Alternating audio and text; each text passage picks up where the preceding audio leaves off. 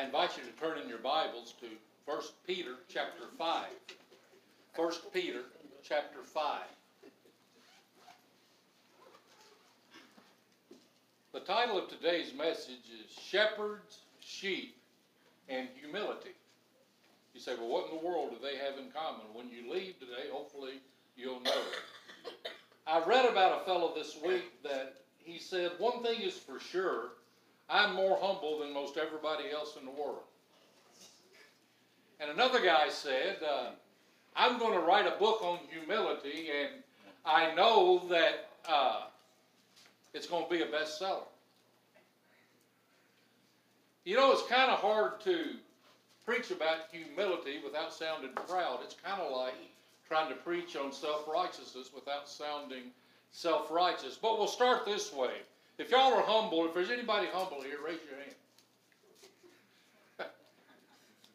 It's kind of hard, isn't it?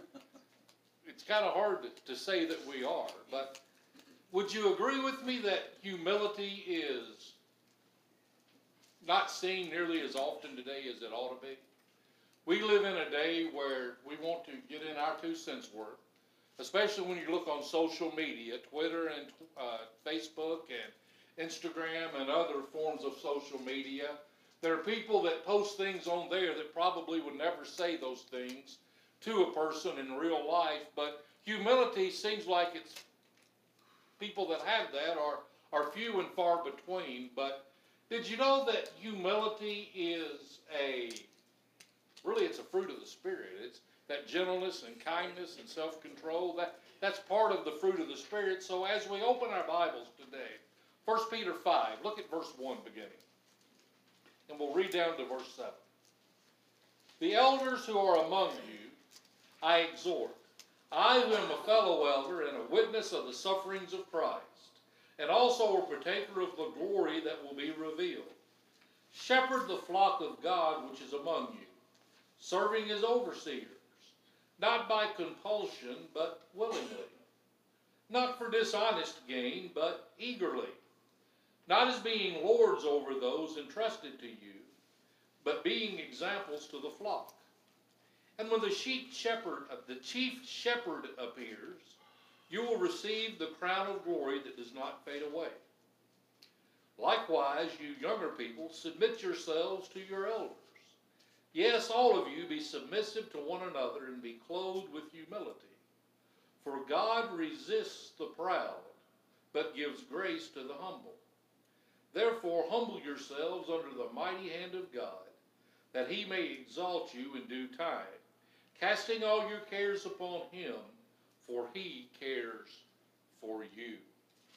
So as we look at this idea of shepherds, sheep, and humility, understand that all through Peter's letter that he wrote here, that we know as 1 Peter, he's talked about submission and humility, hasn't he? He spent most of the 3rd chapter talking about it. He talked about how we should be submissive to our government, submissive to our bosses, submissive in the home, different areas in which we find ourselves. And so he brings that topic back up today. And first of all, he tells us that elders are to be humble. Elders are to be humble. You know, it's sort of difficult as a pastor to talk about pastors being humble. It's a challenge to preach on that. The Lord's been talking to me about that all week. But here he talks about elders being humble. And in verse 1 he says, the elders who are among you I exhort. This word elder, it can also be translated bishops, shepherds, overseers. We see that pastors. We see that throughout the New Testament in different ways. These are men selected for leadership roles in the local church. By the way, their qualifications are given in 1 Timothy 3 and Titus 1. So if you get an opportunity, you can go and read that. Not just anybody. He's not just talking about older people here. He's talking about those who are serving in the role of pastor or elder or overseer. And they have certain qualifications that they are to possess before they are qualified to be in that role. Peter here says, he says, the elders who are among you, I exhort, I who am a fellow elder. Peter, now this is in itself in a sense, humility, isn't it? Because Peter could have said, I'm an apostle. Peter could have said, I'm a super elder. I'm one of the leaders of the church. Peter, who walked with Jesus, Peter who had been with Jesus, Peter who saw the resurrected Jesus, he simply says, I'm an elder just like you are.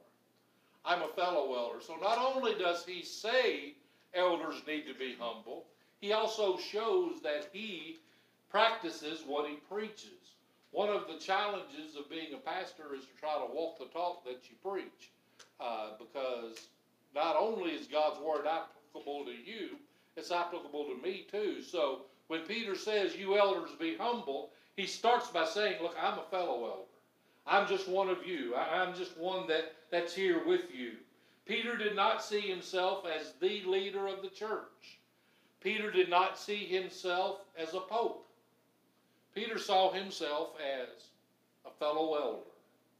And notice what else he says about himself. He says, not only am I a fellow elder there in verse 1, he says, I witnessed the sufferings of Christ. I am a witness of Jesus' suffering.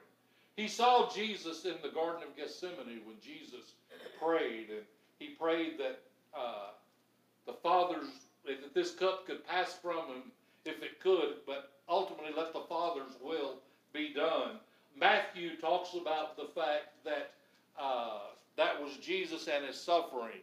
Peter very likely saw the crucifixion.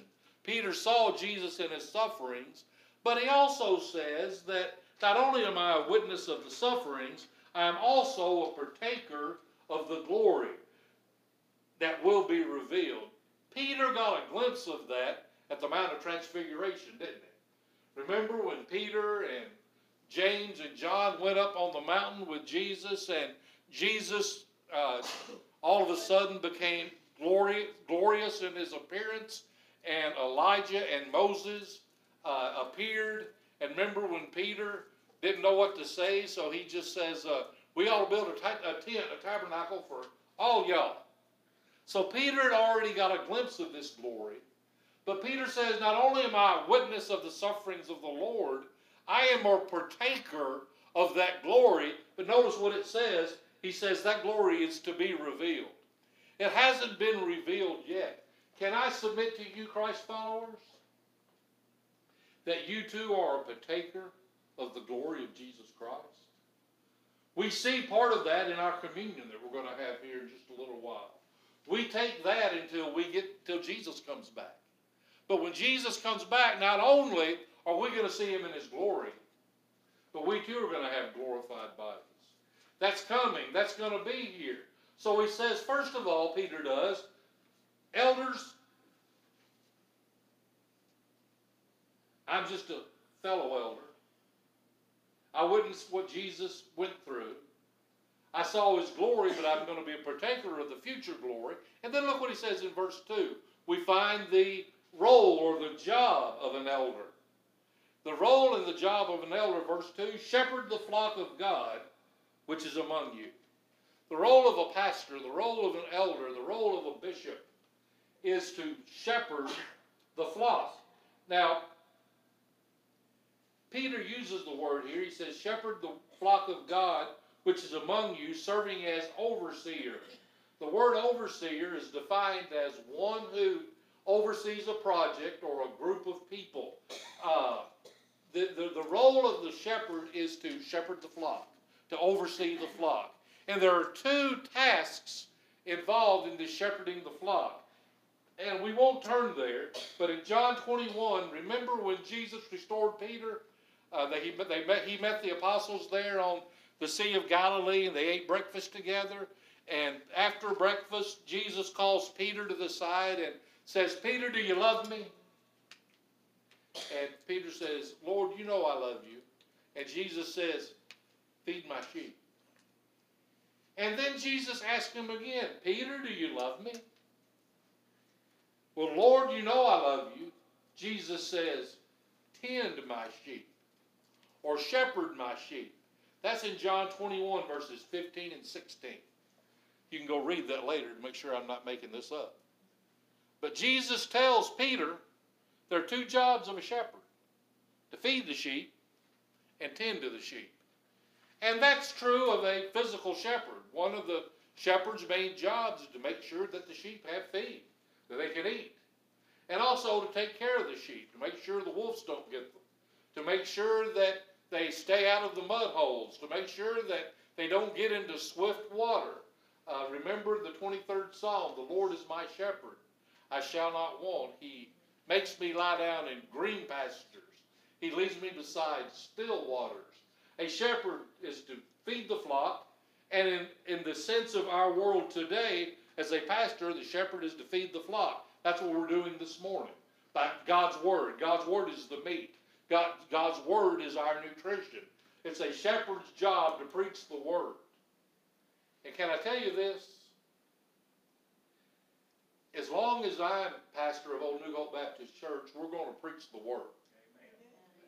If you're part of a church where the preacher's preaching anything different than the Word of God, he's not feeding the flock. Sheep can't grow without food. As Christians, young sheep, we can't grow without food. We have to have, my job is to feed the flock. Now first I have to feed myself before I can feed you. But part of my job is to feed the flock. The second part of a shepherd's duty is to tend the flock, take care of the flock, check on you, to be with you, to help you with certain things, to be sure the wolves stay away, to take care of and make a healthy flock. Because you know what happens? I'm not real smart. I was a music major, so I can only count to 4. And I'm not real smart, but I do know this. And I grew up in the city too, so I'm a city boy as well. But I know this about sheep. If you put sheep in a field, and you make sure that the sheep have food, and you make sure that the enemies stay away from the sheep, you take care of the sheep, you put the sheep in a healthy atmosphere, you know what happens when you feed the sheep and the sheep are healthy? You get more sheep, right? That's how that works. Sheep make sheep. Shepherds don't make sheep. Sheep make sheep. You say, well, what are you trying to get at, Brother Andy? What I'm trying to tell you is this.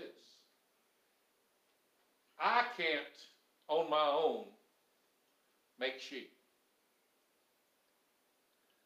But you know what? Every one of us knows people. We're related to people. We have friends. We work with people. We need to tell those, as you're being fed, I'm not giving you food, and the Lord isn't giving us food just to get us big heads and have all this knowledge. I don't give you a handout, I try to most weeks, just so you'll have something to fill out and have something to do, or if you get bored, you can write on the back of it your grocery list or whatever.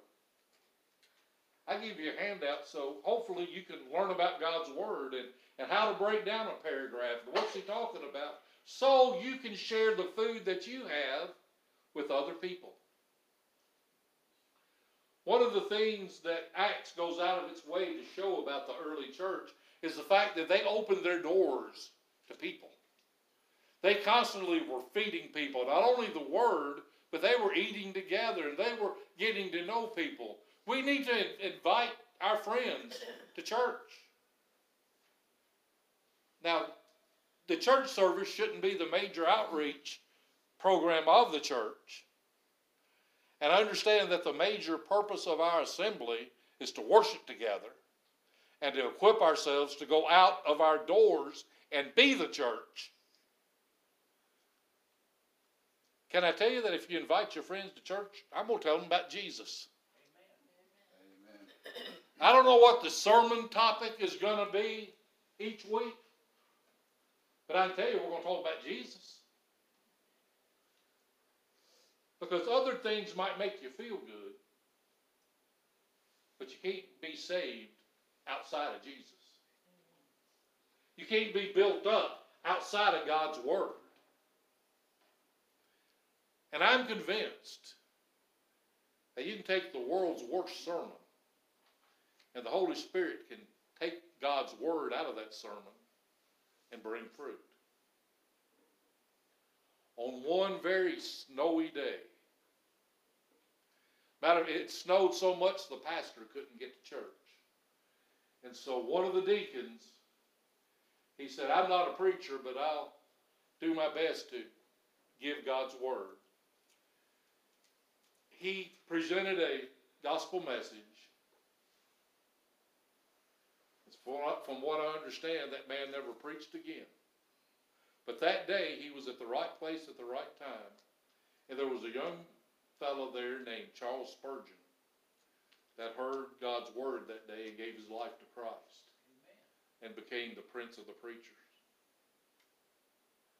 You say, well, I can't do anything for Jesus. I'm not eloquent. I can't do this. I can't do that. Can I tell you? You can tell them about Jesus. And let God do the rest. Point them to Scripture. And let God do the rest. But anyway, getting back to shepherds. Tending the sheep and taking care of the sheep.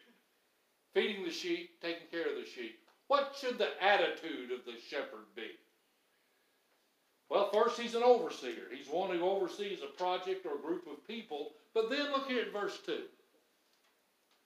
He gives 3 nots, 3 negatives, and then 3 positives. He says, first of all, the attitude of the shepherd should be, you should shepherd not by compulsion, but willingly. Not by compulsion, but willingly. Then he says, not for dishonest gain, but eagerly. And then finally he says, not as being lords over, but as examples. And that all comes out of verse 2 there. Well, what's Peter saying? He says, first of all, not by compulsion, but willingly.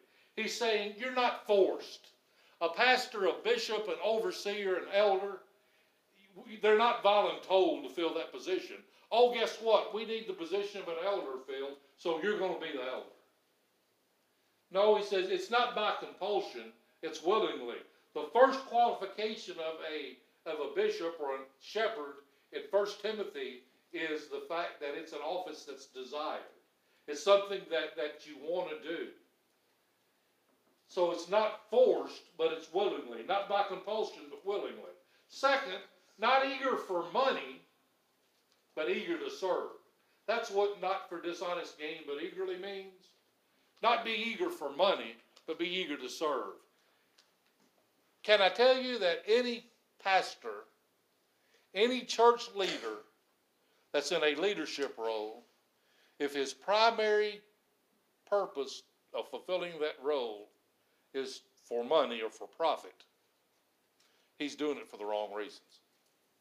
Now, it's not wrong to take care of the preacher. Scripture talks about that. I'm not going to get into that. But a pastor should not get rich off the backs of the church members. Does that make sense? Not for dishonest gain, not for greed, not for the money, not for the profit,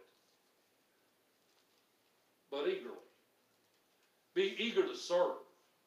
Be eager to be a shepherd. Be eager to take care of the sheep.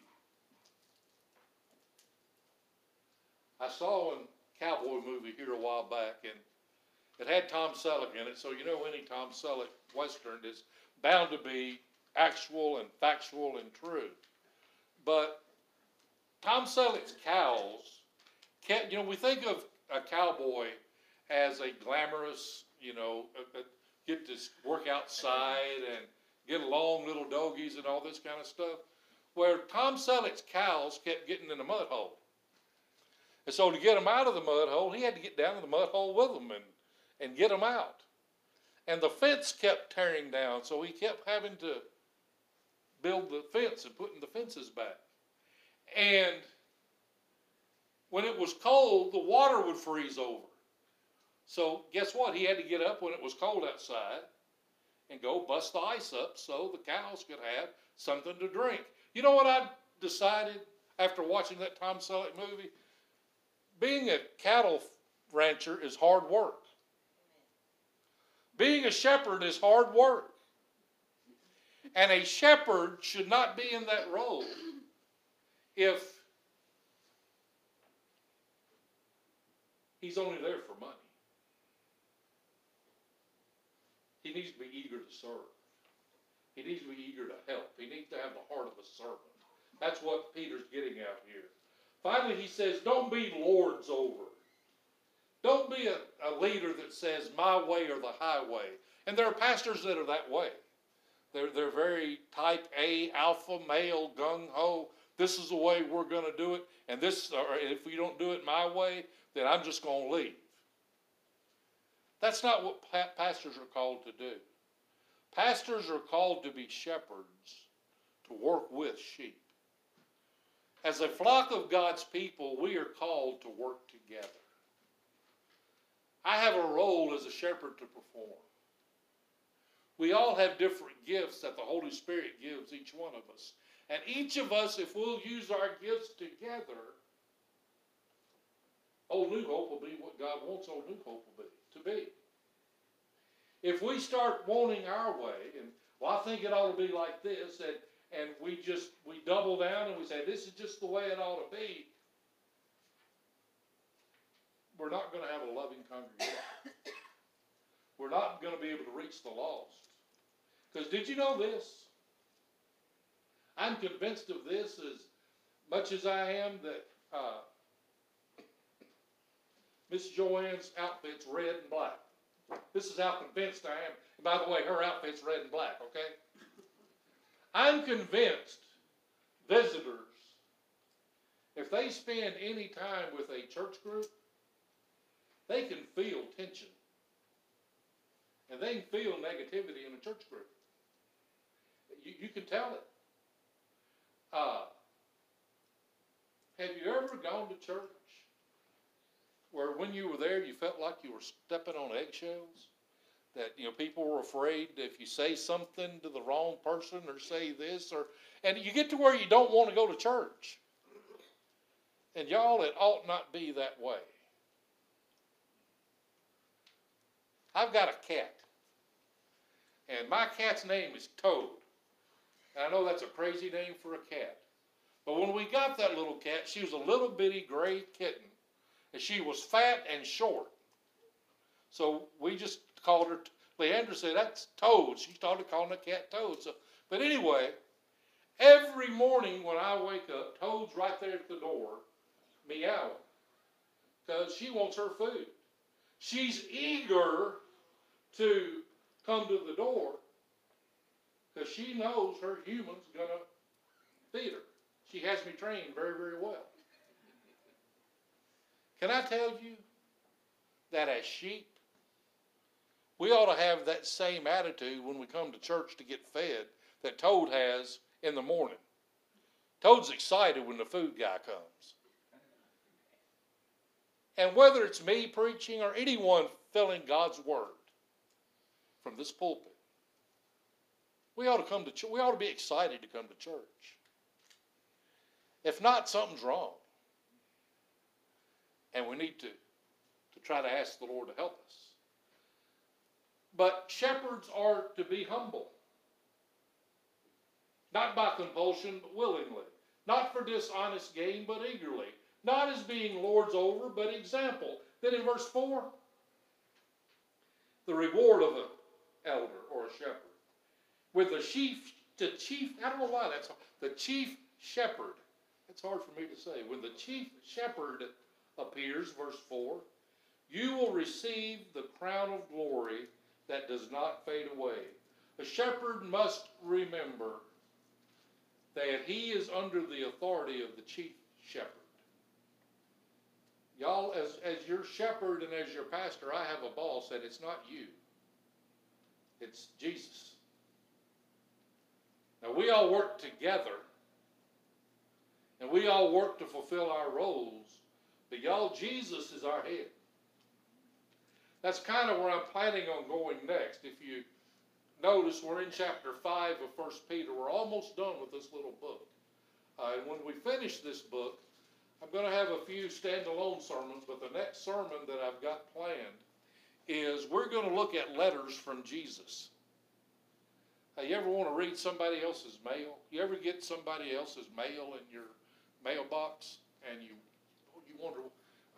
One time we got mail from the IRS, is our neighbor's mail. Man, I wanted to know what the IRS had to say to my neighbor. Well, we're going to study the 7 churches of Asia, the letters to the 7 churches of Asia in Revelation 2 and 3. Jesus writes them letters. And that's where we're headed next. That chief shepherd, that theme's going to come up through all of chapter 2 and 3.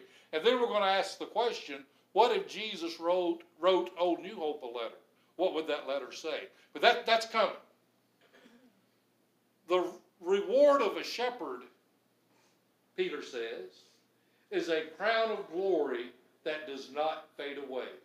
The shepherd's reward for a job well done is a crown of glory that won't fade away. The shepherd has a big responsibility. James 3 verse 1, James warns, don't many people be teachers or leaders because they have a grave responsibility.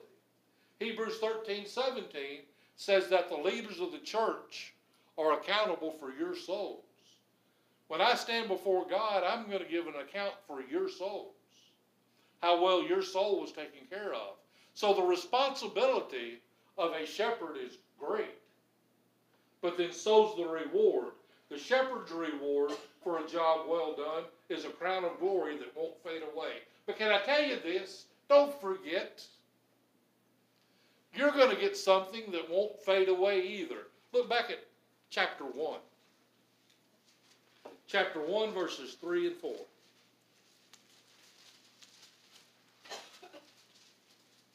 First Peter 1, 3 and 4. Blessed be the God and Father of our Lord Jesus Christ, who according to his abundant mercy has begotten us again to a living hope through the resurrection of Jesus Christ from the dead, to an inheritance incorruptible and undefiled, and look at this, and that does not fade away, reserved in heaven for you. A shepherd's crown of glory is not going to fade away, but your inheritance will not fade away either. You're going to get an inheritance that won't fade away. I'm driving an old 2003 Honda Civic. And whoever had it before me didn't take too good a care on the inside, so it's got rips in the upholstery. The little thing that comes down where you rest your arm, it doesn't stay down unless you rest your arm on it. If you take your arm off, it flops back up. It shakes and it rattles and starting to smell. It uses some oil. That car's wearing out. It fades away. We may live in a house, but you know what happens to that house over time? The roof needs repair. The plumbing has to be fixed. The electric has to be updated. If not, eventually, that house is going to wear out. Have you ever driven around the countryside and just right on your way home today, look at the old barns that are abandoned, that are kind of leaning over and half the sides gone and the roofs. At one time, a farmer was farming out of that barn. Amen. But that barn has faded away. Y'all, not only does our car and our houses and our barns fade away, so do these earthly bodies. How many of y'all at 60 feel as good as you felt when you were 20? And y'all, those that are 20, it's coming.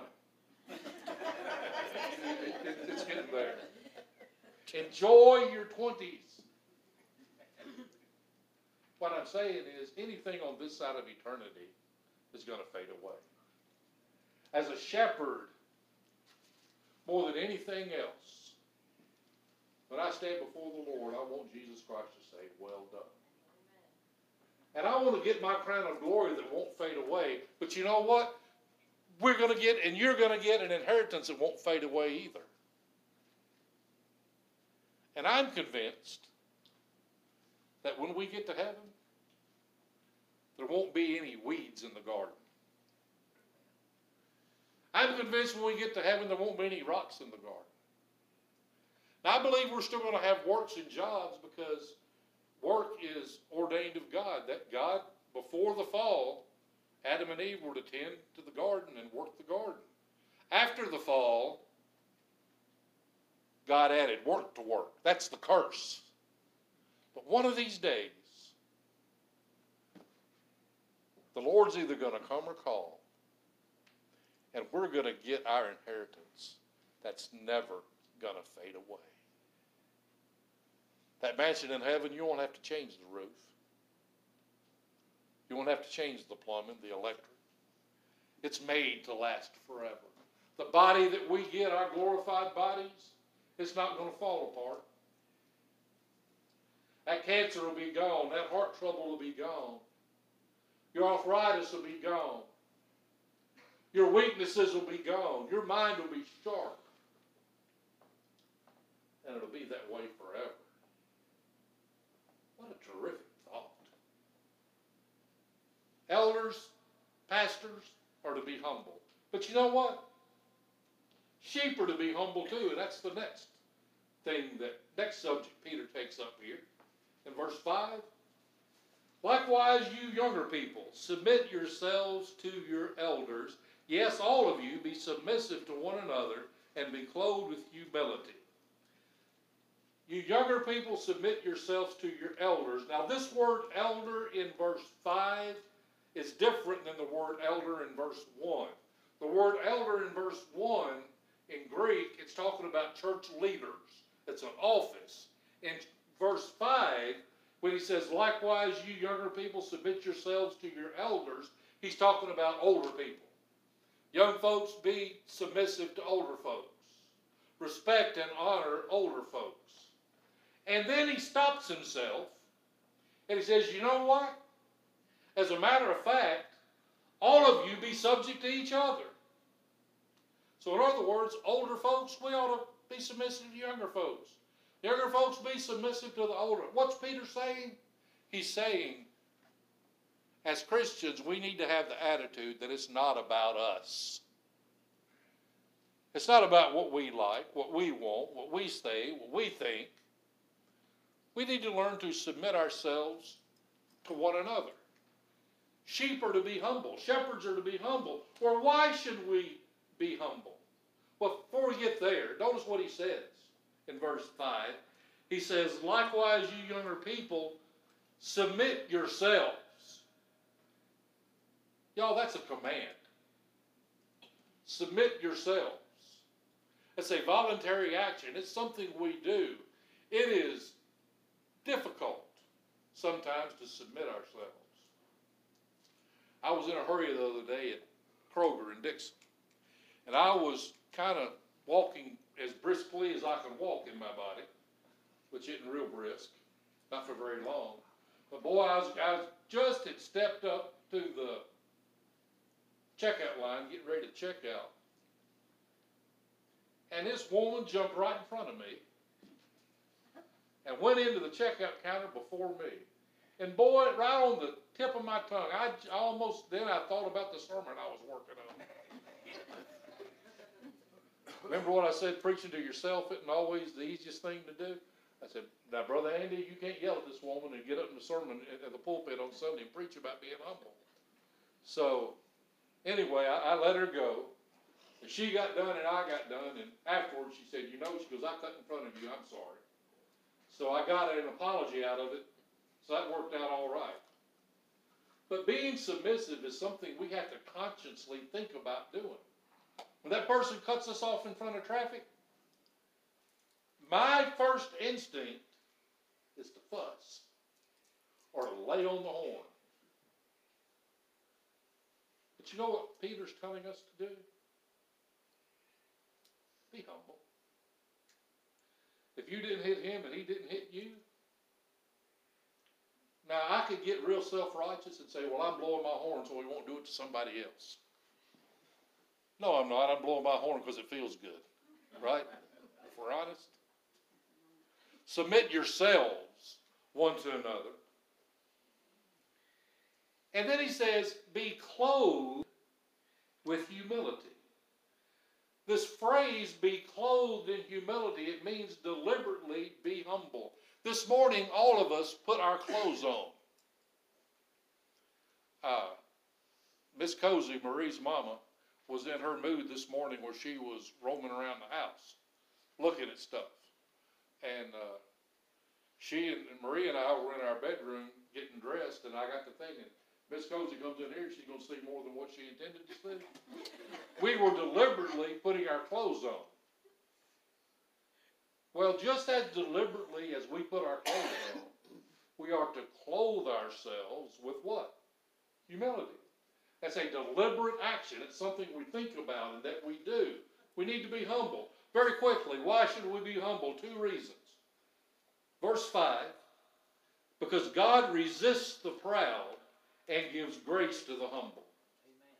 God resists the proud, or he fights against, or he stands in opposition against the proud, and he gives grace to the humble. This is a verse that is first given in Proverbs chapter 3, verse 34. And Peter repeats it here. There are over 22 verses in Scripture that deal with a God follower humbling himself or herself before God. Can I tell you this? Either we humble ourselves or God will humble us.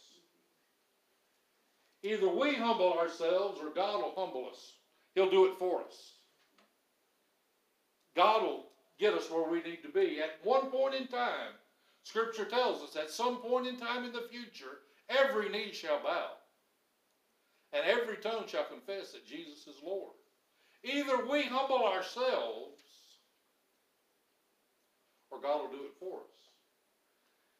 These different college football and basketball teams, they tickle me. They'll find out their coach did something wrong, and so they discipline themselves.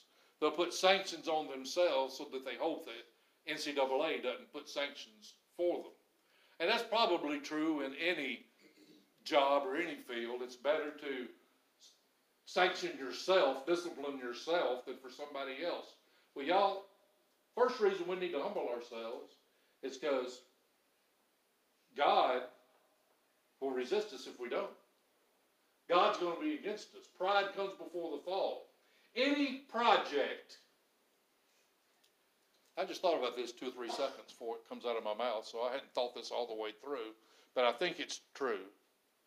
Any project that has pride at its core is not a project God can get behind. God resists the proud, but gives grace to the humble. That's the first reason that we should humble ourselves. Secondly, in verse 6, therefore humble yourselves under the mighty hand of God, that he may exalt you in due time. The first reason we should be humble, because God resists the proud and gives grace to the humble. Secondly, if we humble ourselves, God will lift us up. If we will humble ourselves, God will lift us up. When? In due time. In his time. When he's ready.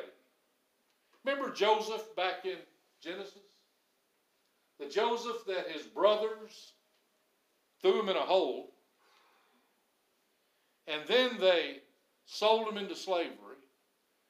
And Joseph got to Egypt and was working for a man named Potiphar, and he was doing well there. God blessed him. God blessed Potiphar. Potiphar put Joseph in charge of everything in his house, and Potiphar's wife made a move on Joseph. And Joseph says, I cannot sin against my master and against God. I won't do this. And she grabs his clothes to rip them off of him. And he takes off running with his clothes in her hand. And so she says, when her husband comes home, that Hebrew slave you gave me tried to rape me, and so Joseph ended up in prison. But in due time, God, over and over in Genesis, in the life of Joseph, you go look, read Genesis 37 to 50, you'll see this too. Over and over, Scripture tells us, and God was with Joseph. Now, was God with Joseph in the hole? Yeah. Was God with Joseph in Potiphar's house? Yes. Was God with Joseph in the prison? Yes. But in due time, in God's time, God lifted Joseph out of the prison into the palace and made him second in command of all of Egypt. If we'll humble ourselves, God will lift us up in due time. God's time is different than our time. I want to be raised up now. I want all the good stuff now.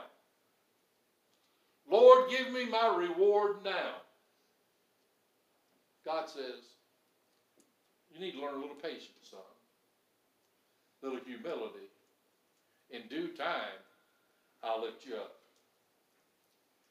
And can I tell you that it's only after we humble ourselves that we can fully cast our cares on the Lord? It's only after we humble ourselves that we can fully cast our cares on the Lord. Look at verse 7. Verses 6 and 7 go together. Therefore, humble yourselves under the mighty hand of God, that he may exalt you in due time, casting all your cares upon him, for he cares for you. You know, a prideful person tries to fix things themselves. And we, in our pride, if we're not careful, we try to fix things ourselves as well. It is only when we humble ourselves that we can truly cast our cares on him. That word cast in Greek, when you cast something, it's more than just laying it. The idea of casting it is forcibly throwing it. When you cast seed, it's something you forcibly throw your cares on God and say, God, you take care of this. We can't do that until we become humble, can we? We have to say, we can't take care of ourselves. I can't take care of myself, Lord. You help me. As the old saying goes, if you think God is your co-pilot, or if God is your co-pilot, you need to change seats. Amen. It's when we humble ourselves that we can cast our cares on God. And look at this very last phrase in verse 7. For he cares for you. Y'all, if you're going through a hard time right now, that phrase ought to lift you up. God cares. The creator of the universe cares for you. We all know that God is capable. We all know that God is all powerful. We all know that God is all knowing. But did you know that this almighty, all powerful, all knowing God cares about you? He's interested in what's going on in your life. He wants to lead you in his ways. Cast your cares on him because he cares for you. You say, well, how do I know God cares for me? God cares for you, and the way you can know that is because Jesus died for you.